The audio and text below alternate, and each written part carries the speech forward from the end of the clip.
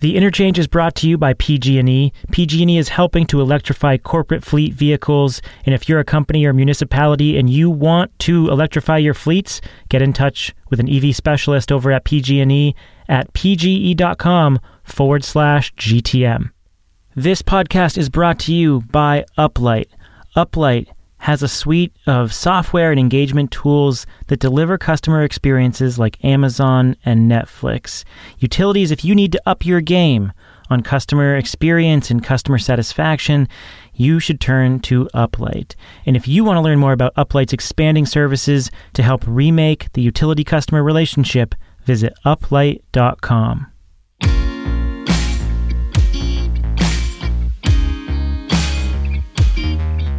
This is The Interchange, conversations about the future of energy from GTM. I'm Stephen Lacey. No, that's not right. I'm Shail Khan, and I'm a managing director at Energy Impact Partners. I am here filling in as primary host rather than just the lowly co-host that I usually provide, because Stephen is out on paternity leave, enjoying the virtues of fatherhood. He'll be back next week, the week after, nobody knows. Soon. But in the meantime, I am pleased to be here with my friend and colleague, Adam James. Adam James currently works with me at EIP as our chief of staff, our illustrious chief of staff. Prior to that, earlier in his career, worked with me before at GTM when he led our global solar markets coverage from the obvious outpost of South Bend, Indiana. And then he deserted us to go to what was then a small residential solar company called Solar City, and then ultimately played a role in Tesla's energy business and sort of the whole growth of the Powerwall and everything Tesla was doing back when Solar City was still an exciting part of it. Adam, excited to have you here. Hello, I'm excited to be here. Does this mean that I am Shail this week? Right. I guess I'm Stephen and you're Shail. Okay. We are here to talk about distributed energy resource aggregation. And I just want to say it's not the main topic of discussion today, but Adam, you are barred from talking about capacity markets. What? This is Hold on. I'm only on the podcast because I was promised 45 minutes of capacity markets discussion. Although now that I'm thinking about it, Stephen did not say that he was going to leave that in. Right. No, we edit heavily. So, I mean, you can talk about capacity markets all you want. I won't be here for it. What we are talking about is the aggregation of a pack of distributed energy resources to provide some kind of benefit to the grid. And I think the reason that we're talking about it is that you and I were chatting recently, and it sort of occurred to us that this is a topic that has been discussed for years. And in fact, as we'll talk about, there has been regulatory action around it. There's been a lot of excitement around it. Companies have spun up around this idea. But I think what probably has gone unrecognized, by most folks anyway, is that it's actually happening quite a lot, and it's happening in very different contexts throughout different parts of the power market in the US and even in some international markets.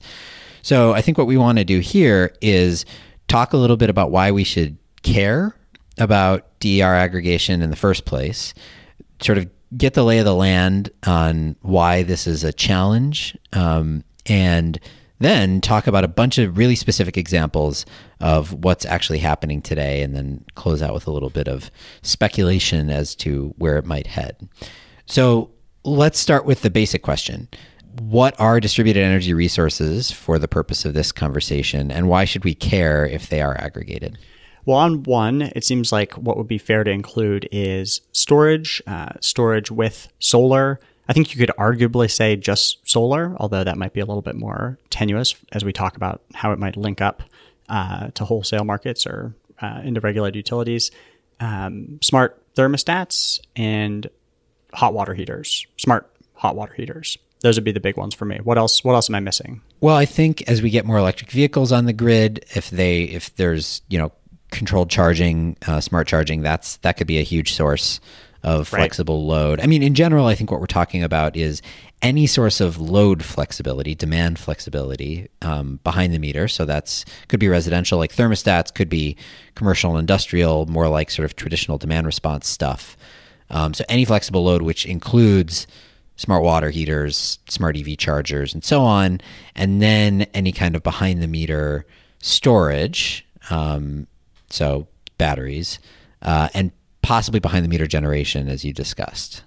Yeah, and it might also make sense to, at least have a little section for other devices in the home that could either are or could be controllable in the future. I think some of those are not super big in play right now, things like refrigerators or washing machines or whatever, but it's plausible that as kind of IoT progresses, that those things will be in play as well. Right. And those things matter. But I mean, I do think one thing that people often don't account for is the fact that in most homes, let's just talk about the residential side for a second. In most homes, it doesn't take control of that many devices to actually have control of a big chunk of the load in a house. So like typical load profile for a home in, let's just say, southern US, roughly 50% of your electricity load is going to be HVAC. So the thermostat controls half of the load on its own. Add a water heater to that, and you've got another maybe 20%, something like that. So even just between those two devices, a smart water heater and a smart thermostat, you've got the majority of the load in the home. And then if that house also has an electric vehicle, that's obviously a huge controllable load. And if it has a battery, even more so. So, the clothes washers and dryers and refrigerators and even lighting, those things matter, but you don't need them in order to actually get control of like a big chunk of the load in the home. Right. Although it is interesting to think about this when we talk about the aggregation piece, because in order for something to be meaningful from an aggregation perspective, it doesn't need to be most of the load in a home. It actually just needs to be a significant amount of load in net terms. So you put enough, refrigerators together, and that is actually, or it could be actually meaningful at some point in the future. Right. That's a good point. Okay. So that's a good segue then into the second part of the question. Why do we care if these are aggregated?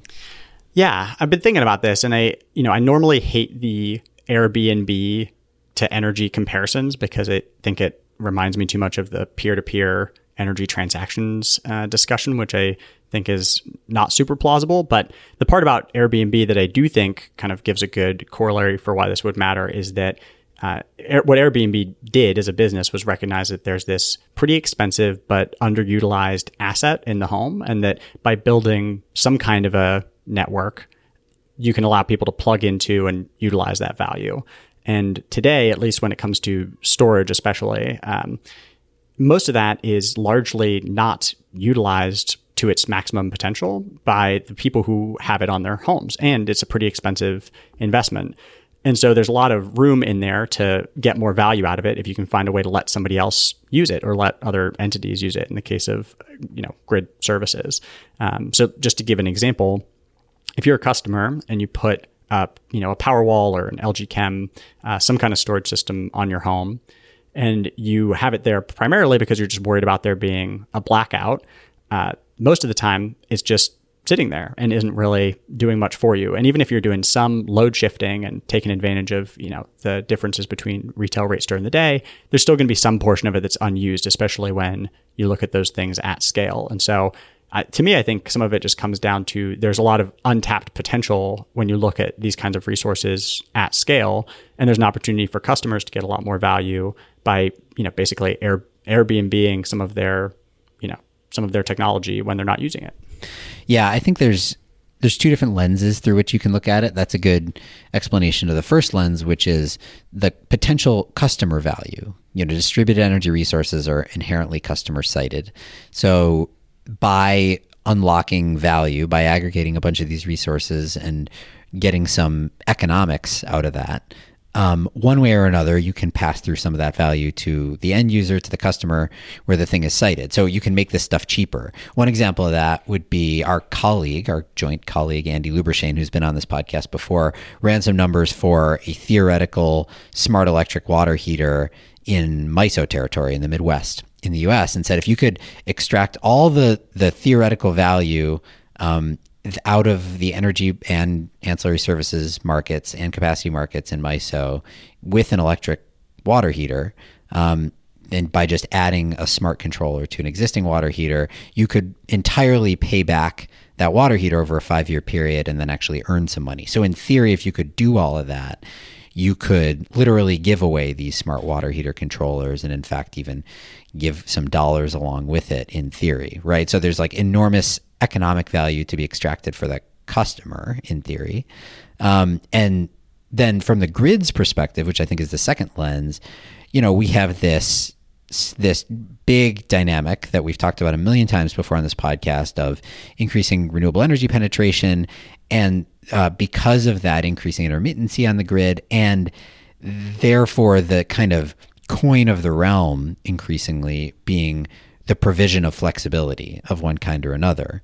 And that flexibility can come from centralized resources. They can come from big batteries and from thermal generation that can ramp up and down. It can come from all that stuff.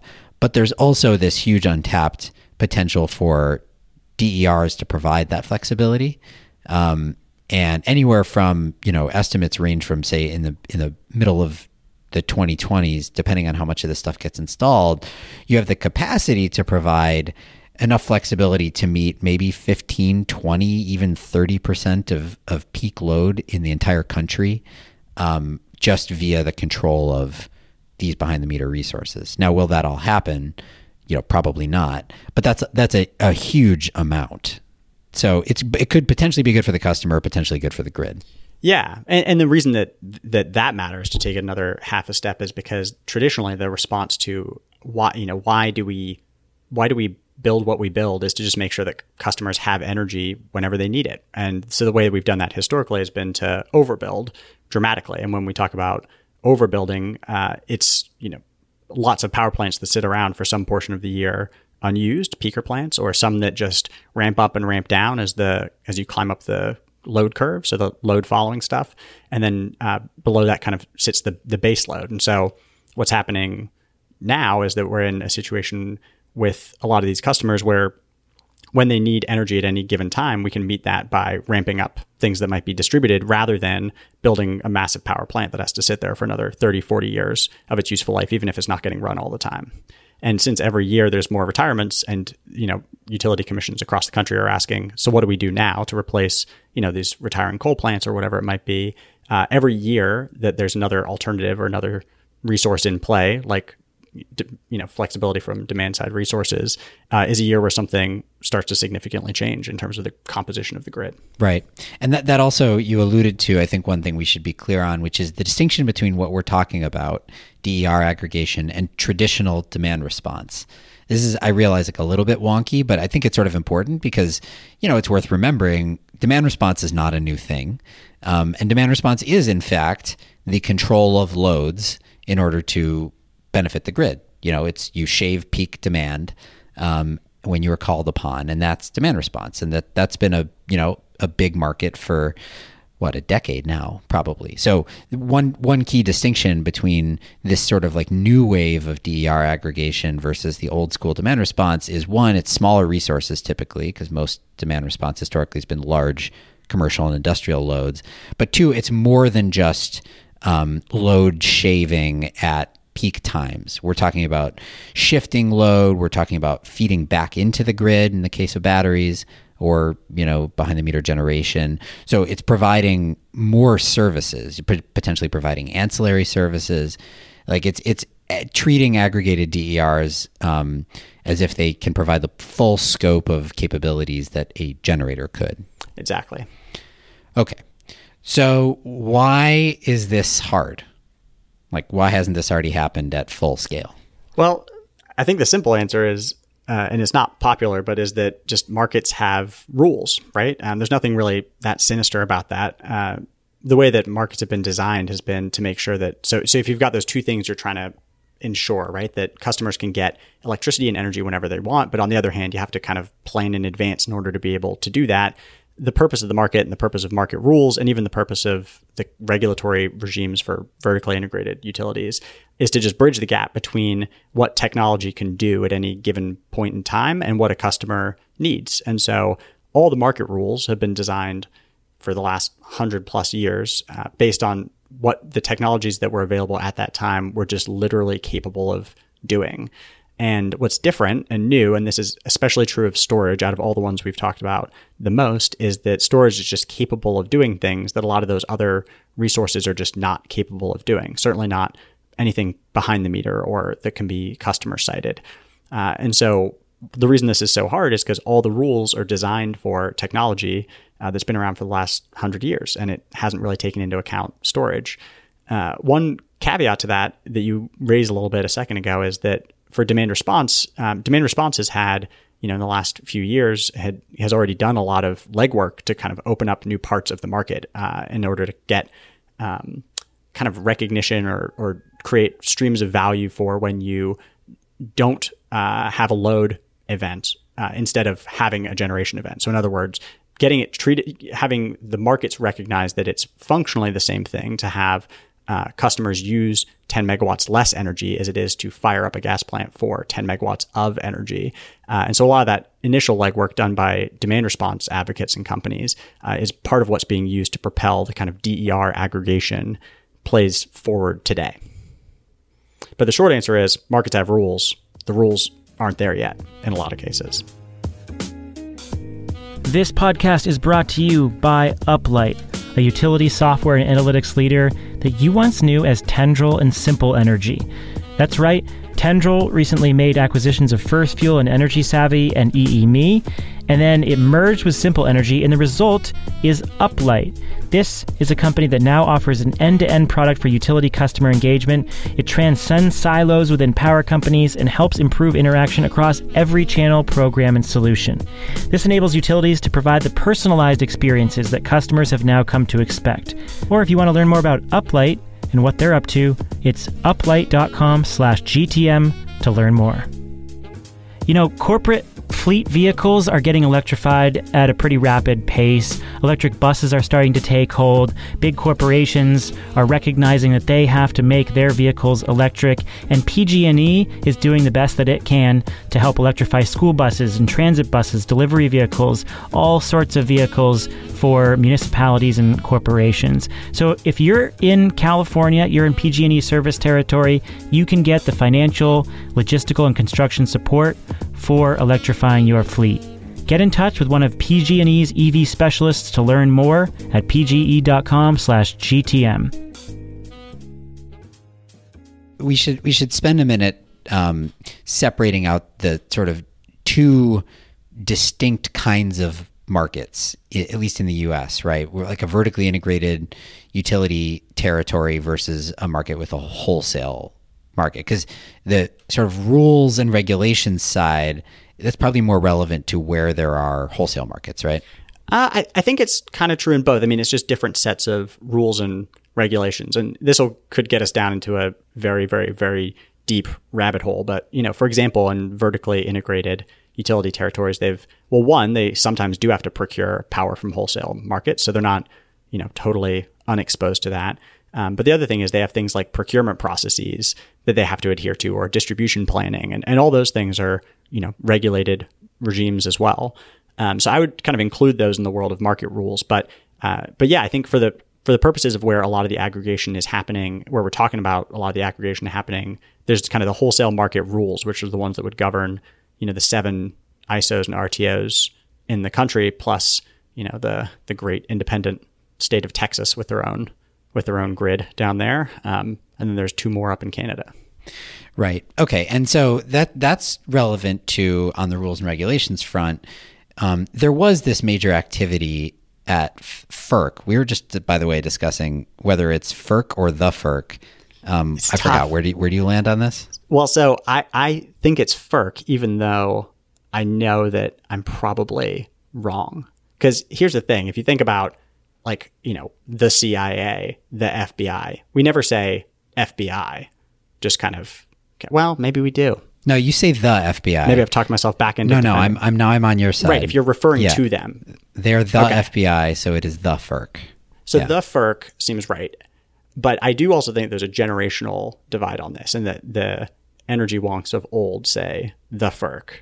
And then the last, the new the young bloods in the last 10 years say just FERC. And I think Energy Twitter probably has a part to play in that because of the character limit. Man, bunch of rebels. That's my theory. Those millennial going FERC against lovers. the grain. Okay, so the FERC had some. So the FERC. Well, you can't hold on. You can't say that for the rest of the. I mean, you're not siding with the old guard on this. We have to say FERC for the podcast. Right? No, I'm old school. I side with the old guys. You can be the young blood. The FERC.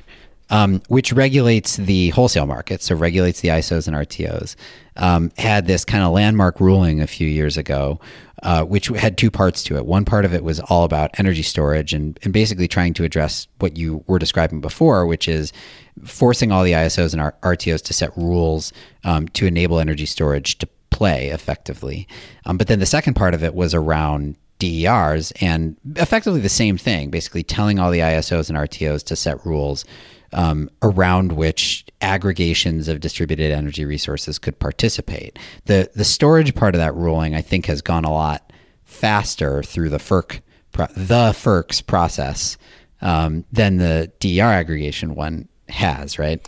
Yeah, I think that's right, and that's kind of understandable. I mean, I guess stepping back even further, it's understandable because the DER aggregation piece of this is a lot more complicated. There's obviously, it is an aggregation. There's a lot of individual devices you have to figure out what to do with. And I could kind of talk through at least two or three of the obvious things about that would make it more challenging. But even on the energy storage side, they set a pretty ambitious, in my mind, timeline for compliance. And, a few of the ISOs have already requested extensions to that.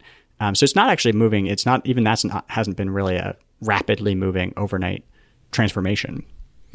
Okay. So we have this kind of ongoing regulatory transformation that mostly is basically asking the wholesale market operators to figure out rules to allow DERs to aggregate and to participate. But in the meantime, as that's happening, we actually have a bunch of examples of DER aggregations that are taking place and providing value. So I think we should run through some of the more interesting ones, and let's separate them out into sort of categories, both by market type and by geography. So let's start with the Northeast in the US, where there's a few different versions of this. How about starting in the great state of Vermont first? Because this is one I think you know intimately. The hippies. Yeah. Because you're a hippie. That's what I meant. Yeah, I get a lot of flack for being a hippie, which is funny given how much I really love all the markets related stuff. You'd think that I would be way less into that. But yes, our hippie friends up in Vermont are really moving probably the most aggressively in terms of having a utility who is recognizing and then internalizing the benefits of distributed energy resources. So this has been written about a bunch, but Green Mountain Power's program that they've run with Tesla and also got a write-up from the Rocky Mountain Institute a little while back has been pretty, in my mind, groundbreaking in terms of showing what you can do as a regulated utility. So they started out this program in 2015 with the Powerwall 1.0, and they had a program where you paid roughly $30, $40 a month as a customer, and you had it available to you for backup. So some kind of portion of the battery was carved out and it was yours. And if there was some kind of an outage, you got to use the battery as much as you want. But they retained the right to use some of that battery if they needed it. And what I found really interesting about this is that if you go back and read their press releases and a lot of their statements about when they were starting that program out, where they thought the value was going to be, it was mostly in the capacity, offsetting the capacity and transmission peaks. So when you're a utility like Green Mountain Power, the way that works is that every year they look at what was the system peak. So at what point was demand the absolute highest, and then you have to have capacity to meet that peak. And you have to be sure to procure capacity that will meet that peak. And so what they wanted to do, and what they thought that the main purpose of the batteries was going to be at first, was that they were going to get value out of just being able to say, look, even though the peak will be whatever number in the peak of summer on that hottest day, on that day, we actually won't need to have an extra power plant, or we won't need to buy extra energy from the market, because we'll have all these batteries in homes distributed across our territory, and we'll tap into those on those really hot days to meet that need. And they'll have some value that'll get recognized by that. So they started out thinking that the primary value was going to be in offsetting those capacity and transmission peaks. But as the program went on and they got more of these installed in homes, when they had one really hot day in, the peak of summer, and it exceeded what they had already procured energy for, normally they would have had to go back to the market to buy more energy. But instead of that, they got to tap into those power walls, and it saved them about $500,000 in fuel costs that day. And so it's just interesting how, that showed this kind of third value stream that you can get out of having all these customer sited storage units distributed across their territory. And then when the Powerwall 2 came out, they dropped that down to about $15 a month, where the customer leases it. And at the end of that, process, they own the Powerwall outright. And so I think what's interesting about that whole program overall is it just shows that if you've got a vertically integrated utility who's got customers captive in their territory, if they recognize that there's some value to having these assets out there, they can actually form their own marketing plan, go to the customers, get them in the field, structure the contracts in such a way that they get to use them, and then they can internally recognize those benefits, which is actually a pretty fast path to market for, distributed resource aggregation. Yeah, it's interesting. I thinking about it from the customer perspective, admittedly, I don't live in Vermont, so I don't know how often they have outages and things like that. Somehow $30 to $40 a month for a battery that's basically because they don't have time of use rates or anything. It's really just providing me backup. That sounds high, but $15 a month sounds totally reasonable. So I think it's true that they had relatively slow adoption at first in the first sort of iteration of the program. And then the second iteration has been a lot more popular. Yeah. I think also $30 to $40 a month sounds like a lot, but anytime you actually have an outage, if someone says to you in those moments, like, would you have been paying $30 to $40 a month to not have this situation? A lot of people would actually sign up for that retroactively if they could, because it's a pain to have your power go out and all your food go bad and have to figure out something else to do for the whole day and get out of your house. So I think that's the other thing, is that if you're in a place where you have somewhat frequent outage events, the people's price tolerance for that is it can vary. And this gets to an interesting point that I think I'm curious to hear your thoughts on, which is really like, what is the value of backup? And it's just whatever people are willing to pay for it, right? Which is one of the things that complicates the storage equation. Totally. I mean, that's one of the things that I've found so interesting and admittedly sort of surprising about this rise of residential storage, which is that, it's growing incredibly fast, despite the fact that the economics aren't that great. Setting aside whatever the value you assign to the backup, right? So it's a big distinction from solar, where solar it took off because companies like SolarCity and Sungevity and Sunrun offered PPAs and leases where you could save money from day one. Storage is taking off despite that not being true. I mean, sometimes it gets bundled in with solar and you can save money, you just save a little less money, but you're underwater on the economics of the storage itself. And it turns out that people do assign pretty significant value to the backup, and thus it's a different customer equation. And there had been a market for backup. There's a $2 billion annual market for backup generators, for residential backup generators in the U.S. It's basically dominated by one company. But I think what's happening now with batteries is it's unlocking a wider pool of customers who, for whatever reason, weren't going to install a backup generator but would install a battery. Yeah, I think that's right. And I think I'm interested to see also, because I have a theory at least that these early adopters are not actually really people who are extremely motivated by the backup value. I think it's kind of like the early adopters for solar, who, although it was great that they saved money, a lot of them were just, emotionally, psychologically on board with the idea of having their own energy generators stored in their own homes. And so I don't even think we've started to tap into the market of people who really, really, really care about backup for backup's sake yet, which is what makes the early traction in this program so interesting. Right. I also think it's interesting that it's residential and not at all commercial, because, where backup is clearly and obviously more valuable, but arguably where storage is not necessarily the right resource to provide it. Setting that aside is in the commercial sector where you have, I mean, depending on the type of customer, you can have like a really meaningful economic impact if you have an outage, or, even worse if you're a hospital or something like that. Yeah. Although some of that might just come down to sales strategy, right? And that, it's always been hard, solar too. It's been really hard to sell to commercial and industrial clients because it's usually, a similar amount of legwork in terms of customer acquisition and the sales cycle, but you have to do a lot more construction on the contract and the terms and the negotiation and the interconnection. And it might just be that, for a lot of the storage companies right now, the fastest path to market is on resi. And so that's where they're pushing it the most, even though, as I said, that's not, and as you said, that's not necessarily where the most value might be, economic value might be on day one. Right.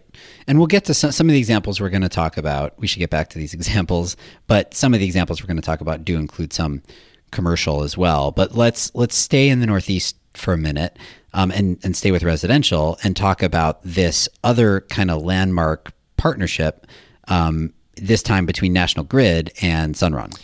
Yeah, which is an interesting one because it wasn't just a partnership. There was also an equity injection into a lot of the projects that they had nationwide. But yeah, there's a lot less publicly said about this one for sure. And National Grid has a regulated arm and then an unregulated arm. And so within the regulated arm, which is, in downstate New York is where they said they were going to be focusing. They've got some residential programs that let you deploy one of these batteries. They also have, I think, the ability to put in thermostats and smart hot water heaters, things like that. And, same kind of deal where you get to participate in the utilities program for this. They get to use those distributed assets to offset some of their internal costs. Almost, the same as the Green Mountain Power one, although a lot less well advertised, I would say. The thing about the Sunrun National Grid one that I actually found really interesting as I was digging into it is, one, so they, Sunrun won the 20 megawatts in the capacity markets in the New England ISO, which is kind of the broader area in which that's situated. And that would be through the kind of National Grid unregulated territory, which is pretty interesting. And also through the equity injection that National Grid had into a lot of those projects, they got the rights to about 216 megawatts of projects that are scattered just across the country. So there's 23 megawatts of those are in the New England ISO, 47 are in PJM, 52 are in CAISO, 13 are in the New York ISO. So it's actually, there's this second level to that partnership that I think is interesting, where it gives National Grid's unregulated arm a way to get involved in DER aggregation in almost every other ISO.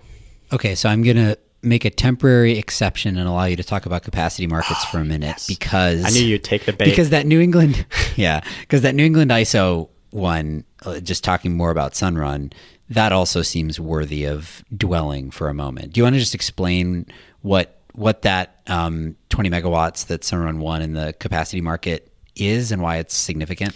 Would I ever? So I'm thrilled that you took the bait and that I get to talk about capacity markets for 10 minutes, 15 minutes. What are you going to give me here? All right. So a capacity market in New England basically is just to ensure that there's enough generation capacity built in order to meet peak demand. So it's pretty simple. There's some markets that are energy only, where they say you got to take the risk and build your generator so that and respond to these day ahead and real time energy only price signals. But there's other markets, and New England ISO is one of them, where they say, look, that doesn't give enough predictability or enough of a long-term price signal to generators to take the risk. And so what we're going to do is set up these periodic auctions where we say, how much capacity do you need in order to meet demand, projected demand? And then they auction that off to different generators. And so what made this a little bit of a landmark is that this is 20 megawatts that's going to be coming from, distributed storage resources in that region instead of a 20 megawatt power plant. So there's a direct displacement that's occurring there, and it's displacing it in a way that is looking ahead, right? So it's not even necessarily just about what's happening today. It's about looking at where they think demand will be and saying, this is the kind of incremental capacity that we need in order to meet that demand in the future. Okay, let's move west. and talk about California. I like that we started in the Northeast because normally these conversations focus too much in California. But California is interesting because I find it so complex. There's just like a lot of different programs and the, stuff at the utility level for demand response and then stuff at the ISO level. But I think perhaps the most interesting sort of bit of DER aggregation that's going on in California is around this program with the acronym DRAM, the Demand Response Auction Mechanism. So sort of give an overview, I guess, of that program, and then we can talk about some of the different kinds of resources and players who are participating.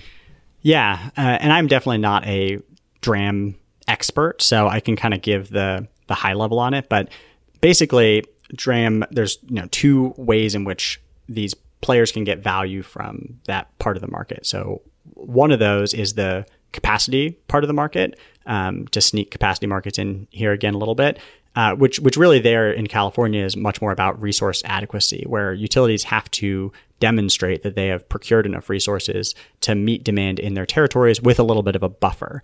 And that's kind of set by the National Reliability Coordinator, and it's a number that they got to meet. And so in order to meet that number, they would either have to buy that capacity from the market, or they held this auction and allowed folks to bid into the auction as demand response, and then let that kind of count as part of your resource adequacy. So in other words, they're saying historically we might have had 20 megawatts of load, and so we had to make sure that we had 20 megawatts of capacity to meet that 20 megawatts of load.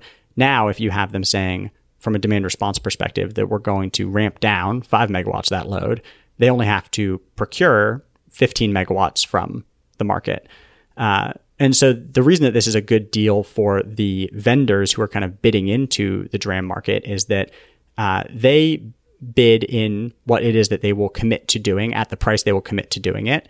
The utility gets credit for that capacity, and then the energy value of whatever it is that they've bid in. So when it actually comes to that day and they've got to kind of respond to a real-time price signal, they get to take whatever that value is out of the energy market.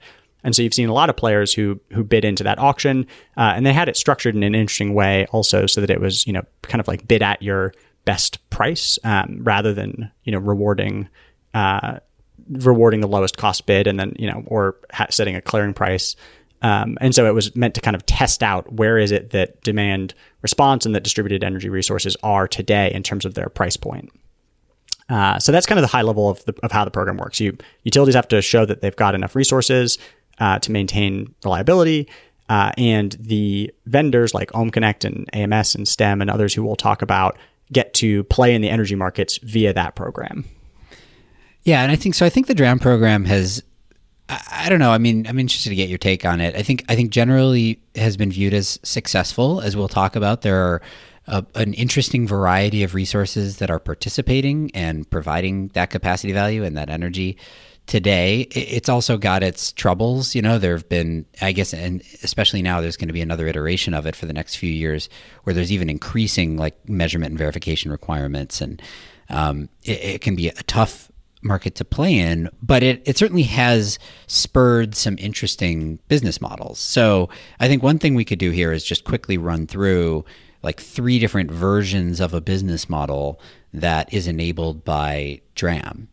So version 1 would be aggregate a bunch of, commercial scale batteries, but at a bunch of different customer locations, and then use those to play in the market. Right. And so that's, STEM is doing that. We should note, by the way, since we both work at EIP, National Grid, who we mentioned before, is one of our investors in the fund. And the company I'm about to mention, Advanced Microgrid Solutions, is one of our portfolio companies. So that's one version, right? Just get a bunch of batteries behind the meter from a bunch of different places, treat them as a single resource in a single sort of aggregated area, and then bid them in. Right. And what's funny about that now is that that's kind of, in some ways, that's become mainstream, right? Like demand response, classic demand response, even if you've got storage as the agent for making it happen, is kind of commonplace. So that's, in some ways, is the least exciting of all the models, which is crazy because a few years ago, that was still pretty fringe. But now that feels like, of all the ones that we have examples of, is one of the most vanilla. Right. I guess that's true. I mean, there's still not that many companies doing it. And especially doing one of the things that AMS can do with those batteries that is still really hard is you're trying to simultaneously get this value out of the utility or the wholesale market and also offer demand charge shaving to the customer. So optimizing against those two things is still kind of tough, and there aren't that many companies doing it, but it's true that it's been around for a few years now, so maybe is considered to be a little bit more mainstream. But let's talk about some of the other examples. So how about, what if you just aggregate up a bunch of residential customers and give them, rewards to turn down their thermostats and things like that? This is the Ohm Connect model. Yeah, which is really interesting because of something that you said earlier, which is that, historically demand response has kind of been a commercial and industrial game where they're moving these gigantic loads. And I think Ohm Connect is getting more into almost what I was saying about how it's not necessarily the total home load that matters quite as much as the scale of distribution that you've got. And so if you've got 1,000 of these devices that can just drop, either drop the temperature in the home a little bit, or run a few of your devices a little bit later, any of that kind of functionality, if you have that aggregated over a wide enough scale, you don't actually have to have that significant of a change in the consumption level in order for it to be meaningful. And I love the Ohm Connect model. I'm curious about if you think what you think about that business model overall. But to give the quick version, they basically send you a device, right, that you plug in, and then they'll send you price signals to respond to. Yeah, I think if it's notoriously difficult to unlock residential load behavior change, and so if they can do that at scale, it's a really big deal. And then there's these sort of like middle layers that have built up that I think present really interesting opportunities to aggregate up sort of diverse portfolios of resources. Because one of the things, if you look back at everything we've talked about thus far, right, the Green Mountain Power One, that's a bunch of residential batteries. The National Grid Sunrun and the Sunrun in New England ISO, that's a bunch of batteries with or without solar. Ohm Connect is a bunch of thermostats, basically, a bunch of load control. STEM and AMS are largely a bunch of batteries at this point. So they're sort of monolithic resources for the most part. But in theory, different resources have different profiles. And so if they're aggregated together, potentially the sum of the parts could be worth more than the parts on their own. So the player that I think most exemplifies like trying to take advantage of that would be Leap. Yeah, and that's kind of the idea of having a market that sits underneath the market, right? Because the wholesale market, at the highest level, is, as we talked about earlier, is really just used to these big generators bidding in at whatever their price is, right? And we can be talking pretty massive scale generation. And so the wholesale market is really used to dealing with things at scale, whereas these distributed resource aggregations are like, by their very definition, spread out over a wide area and might, as you say, constitute a bunch of different kinds of technology.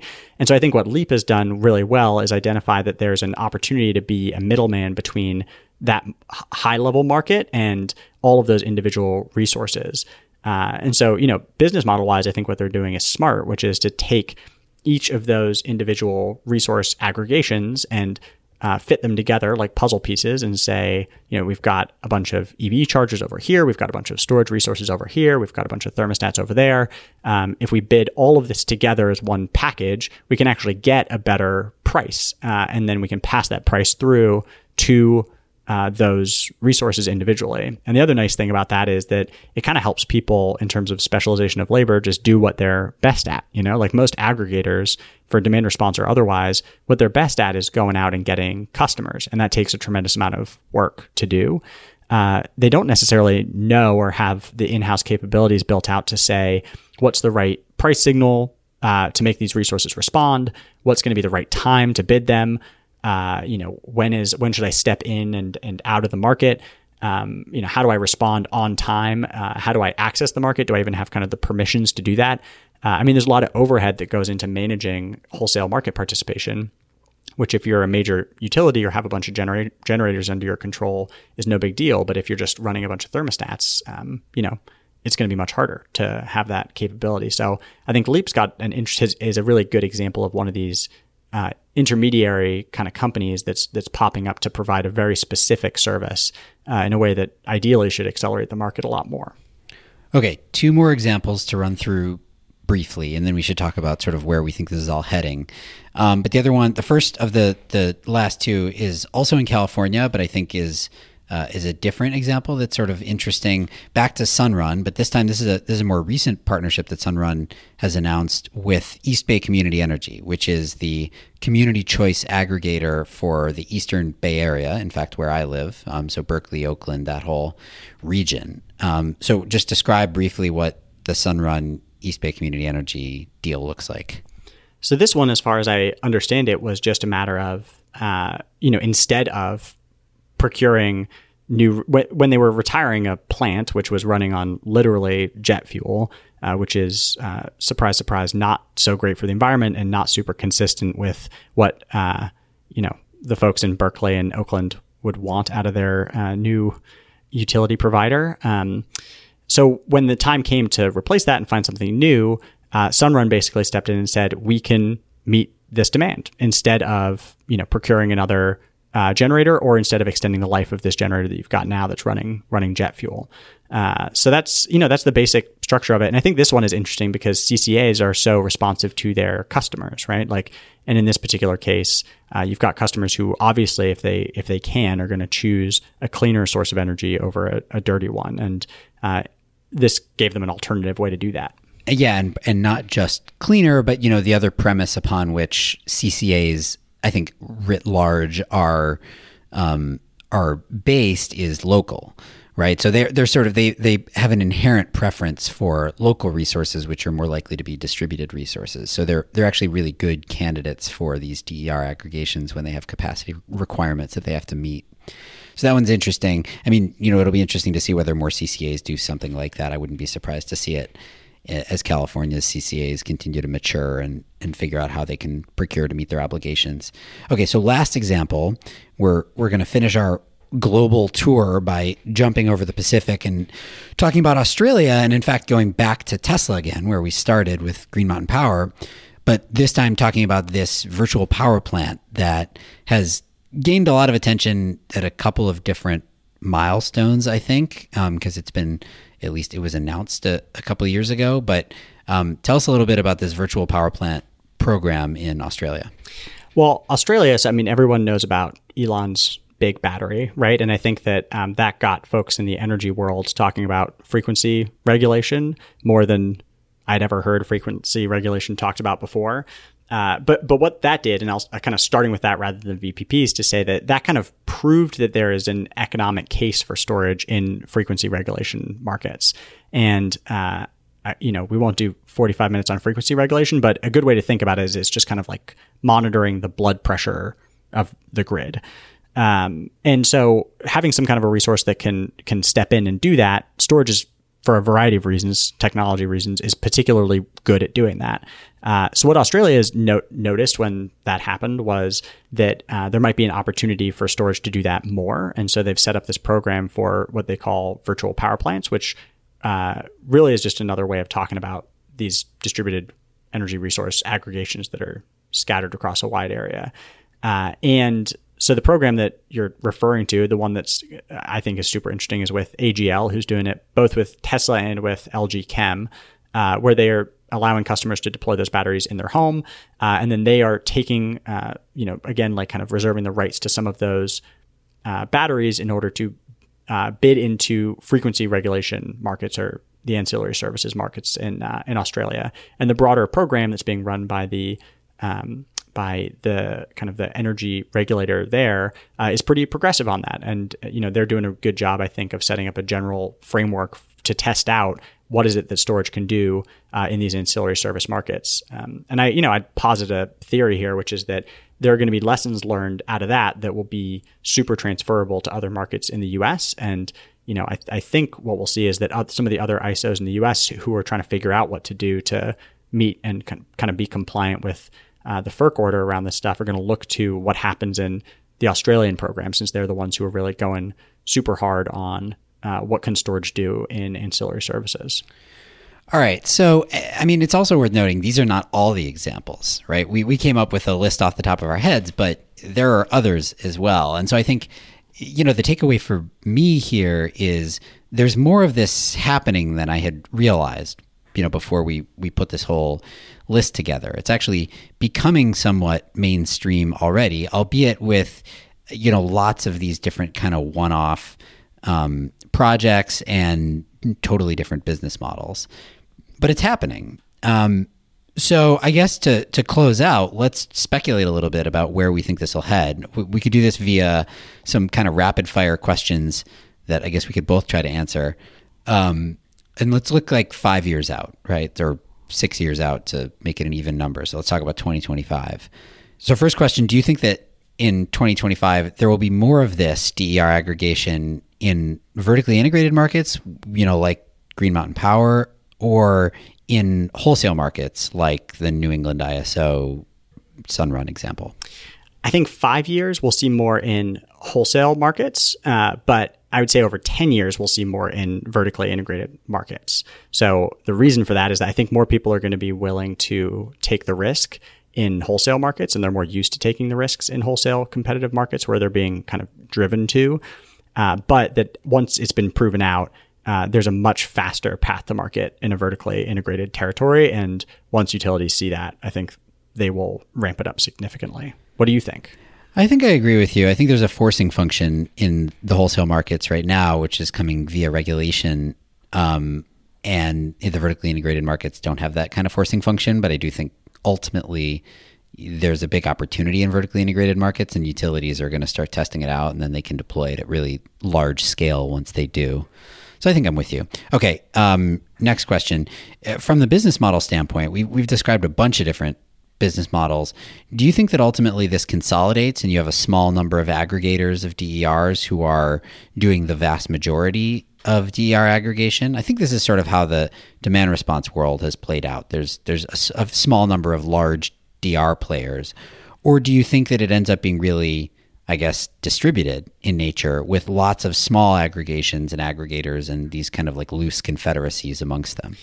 Yeah, I think my guess here at least is that in the 5-year window, people will kind of largely stick to their lanes, right? Because each of these steps that's involved in the process is really pretty tough to do. So I think there'll be companies that are really, really great at customer acquisition and the kind of installation piece of it.